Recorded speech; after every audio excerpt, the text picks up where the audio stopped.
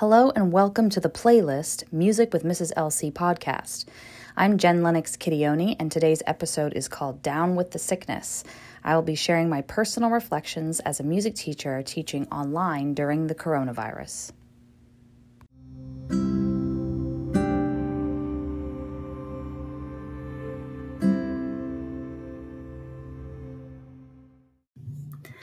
Well, hello there.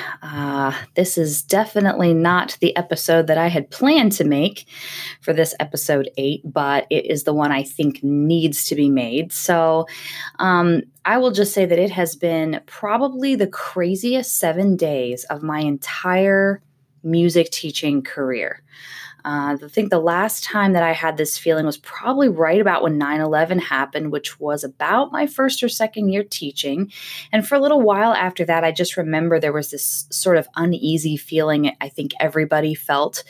But even at that, schools did not close down for 3 weeks. So this, in some ways, is bigger in terms of just its impact on public education. And so for those that are listening that are not in Ohio, our governor shut our schools down for 3 weeks in light of the coronavirus and how quickly it's spreading, in order to try to lessen the impact of that on our students and teachers and everybody else in those high risk categories. And so I just wanted to share some of my thoughts on this topic, as it seems like it's what we're all talking about and thinking about, and talk about it specifically in terms of how it impacts me as a music teacher, and maybe give some ideas or recommendations to other teachers going through the same struggle.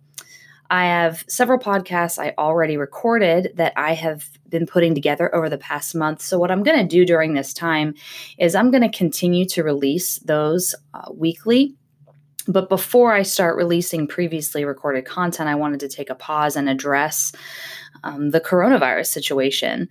I think it's what's on our minds. It's impacted every school district in Ohio, and I think pretty soon many others all over the world. So it's something worth mentioning because it's part of our education picture right now. So I'm going to start with just a first and foremost. I really want to commend the leaders out there who have to make tough decisions like this, because I know there's a lot of different opinions on whether closing schools was the right decision or the wrong decision. But I think just making huge decisions like this in general is just really, really hard. It's hard. And I think the best thing any of us can do is choose to trust that leadership and trust that their vision has our best interest in mind, which I really, truly believe that they do right now. I also think it's important in times like these to understand that we don't always have to know the why behind a decision to respect it, because for the most part, we're very limited in our knowledge base, even though we might think we know a lot, or we've read a lot of articles or watched a lot of YouTube videos. I know I have. I've lost track of how many, but it does take a strong leader to make a big decision, knowing that there's going to be backlash, and just stay the course. So I just want to commend the courage that it had to have taken to make this call. And for all the negativity that might be out there, there's a lot of people who really do respect and understand the difficulty of what went into making that decision. Which leads me to my second point, which is that I also want to commend the incredible, and I mean incredible, technology staff that we have here in Pickerington local schools that are leading the charge in light of that decision. If you want to talk about excellent leadership, we have it. We just do. We have it. And I want to draw some attention for a moment and shine a light on how good we have it here and how blessed we are as a district to have people leading us that we have. I know that our Director of Instructional Technology, Brian Seymour, implemented this one-to-one program that we have a few years back. And I know that at the time, there were people that thought, gosh, this is drastic. This is crazy. Do we need every student in 5 through 12 to have a device, and is it really necessary? And there was a lot of questions and some pushback in many ways, but I will tell you that because of that vision and that decision, not only to just get a device in the hand of our students, but to have a plan in place to lead and guide our students to be able to use them effectively for the purpose of blended learning is the reason why we are so well equipped to handle a situation like this. There is no way anyone could have possibly known what we would be facing or that something like this was going to happen.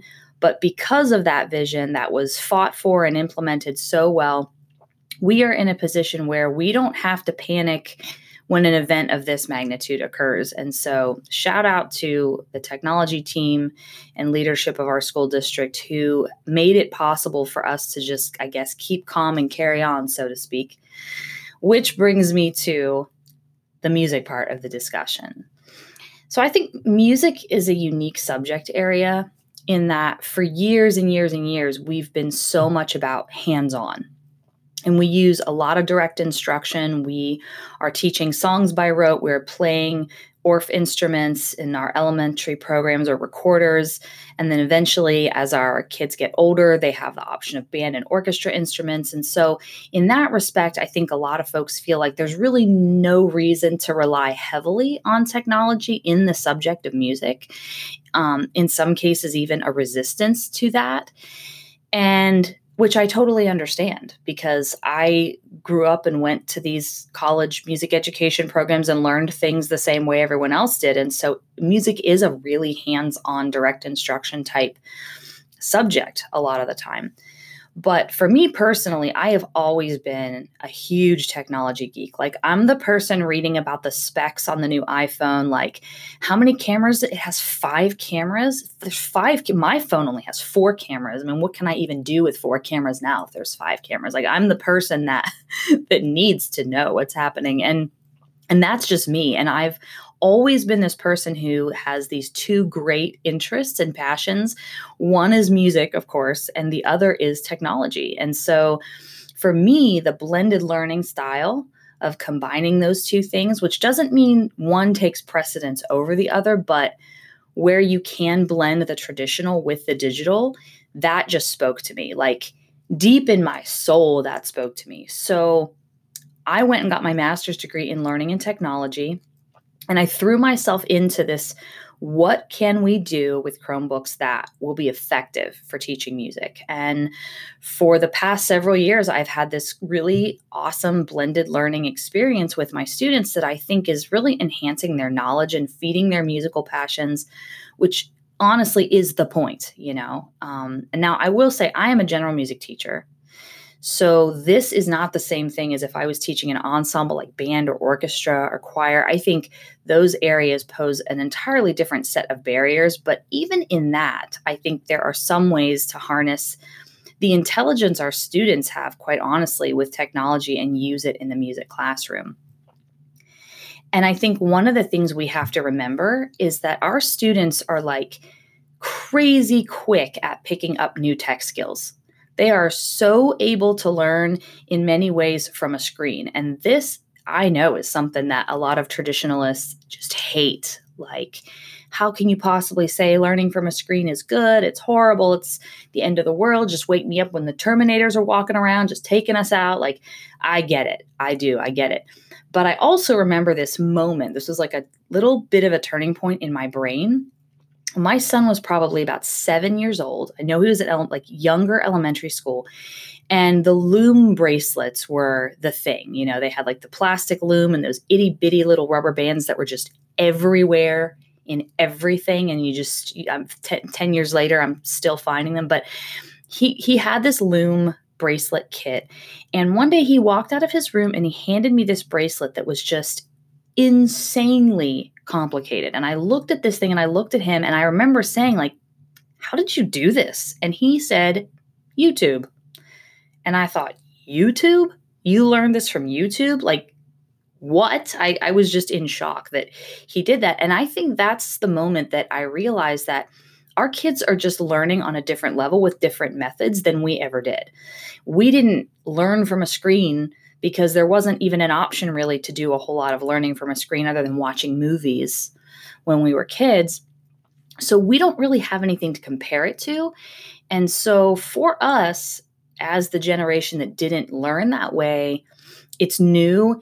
It's not how we did it. So it must be bad. I think a lot of people have that idea. And I think, honestly, that's just foolish in a lot of ways. It's stubborn. It's a stubborn way of thinking for a lot of us. And it's kind of holding our own kids back from skills that they might be able to gain because we just don't understand the way that they can gain them.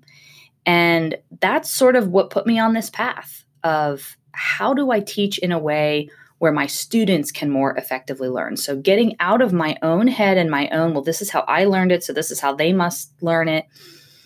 And so with all the craziness of this virus that's going around and schools being off, and for now it's for 3 weeks, but it could go longer. We don't know. We just have to prepare. I think there are some ways that we can use technology effectively to teach music, and that we don't have to feel guilty or shameful or less than, so to speak, because we're teaching by this different medium, maybe that some people have never taught through before or have on a very limited basis taught through before. YouTube is a really powerful teaching tool. Not just YouTube videos by other people, but YouTube by you, the teacher. I think what we need to understand is that our students want to see our face, not someone else's. So if you haven't made any teaching videos for your students, or you're using someone else's channel, not that there's really anything wrong with that. There's some great teaching channels. I sometimes blend my own channel with other people, so there's nothing wrong with using those. But try making some videos of you and post them for your kids. Even if it feels weird or you hate yourself on camera or whatever the barrier might be, just do it and try it. Because there are also some good programs like WeVideo and Flipgrid that allow students to make videos and share them with you. And it gives them this chance to interact in a more real-time way than just filling out a worksheet or going to a website and doing an activity. And let them play for you, let them sing for you, whatever works, but just keep in contact in a way that you feel is effective, and try to get as much FaceTime in with your students as possible while you can't be there in person. Because the truth is, there is no substitute for being in person with your students. I don't think there's even a debate about that. They connect with us, they trust us, they need our presence in their lives, even if they don't always act like it. But we're in a time right now where we just sort of have to embrace different ways of teaching and not just accept them because it's what we're forced into, but start thinking forward into, is what I'm doing the most effective thing for them, and make those changes accordingly. So I have this huge Google Doc that was created by my teaching partner, Michelle Leeser, that is loaded with online music resources. If you are a music teacher that is in need of some ideas, please visit my Instagram or Facebook page, which you can find. It's just at the Playlist LC, all one word. You can just send me a message there and ask for that document, and I'll be happy to send it to you. We are just in a time that nobody could have predicted, but we are also well equipped to handle it if we have the right attitude and resources. So I want to thank everyone for listening to today's episode. As always, you can contact me through social media at the Playlist LC on Facebook or Instagram. You can also find me on Twitter at Mrs. LC Music. If you have any questions, feel free to message me, and I want to just tell you to hang in there during this time. We're all kind of in the same place, navigating something we've never navigated, and now is the best time to bond together and help each other out. Have a great day.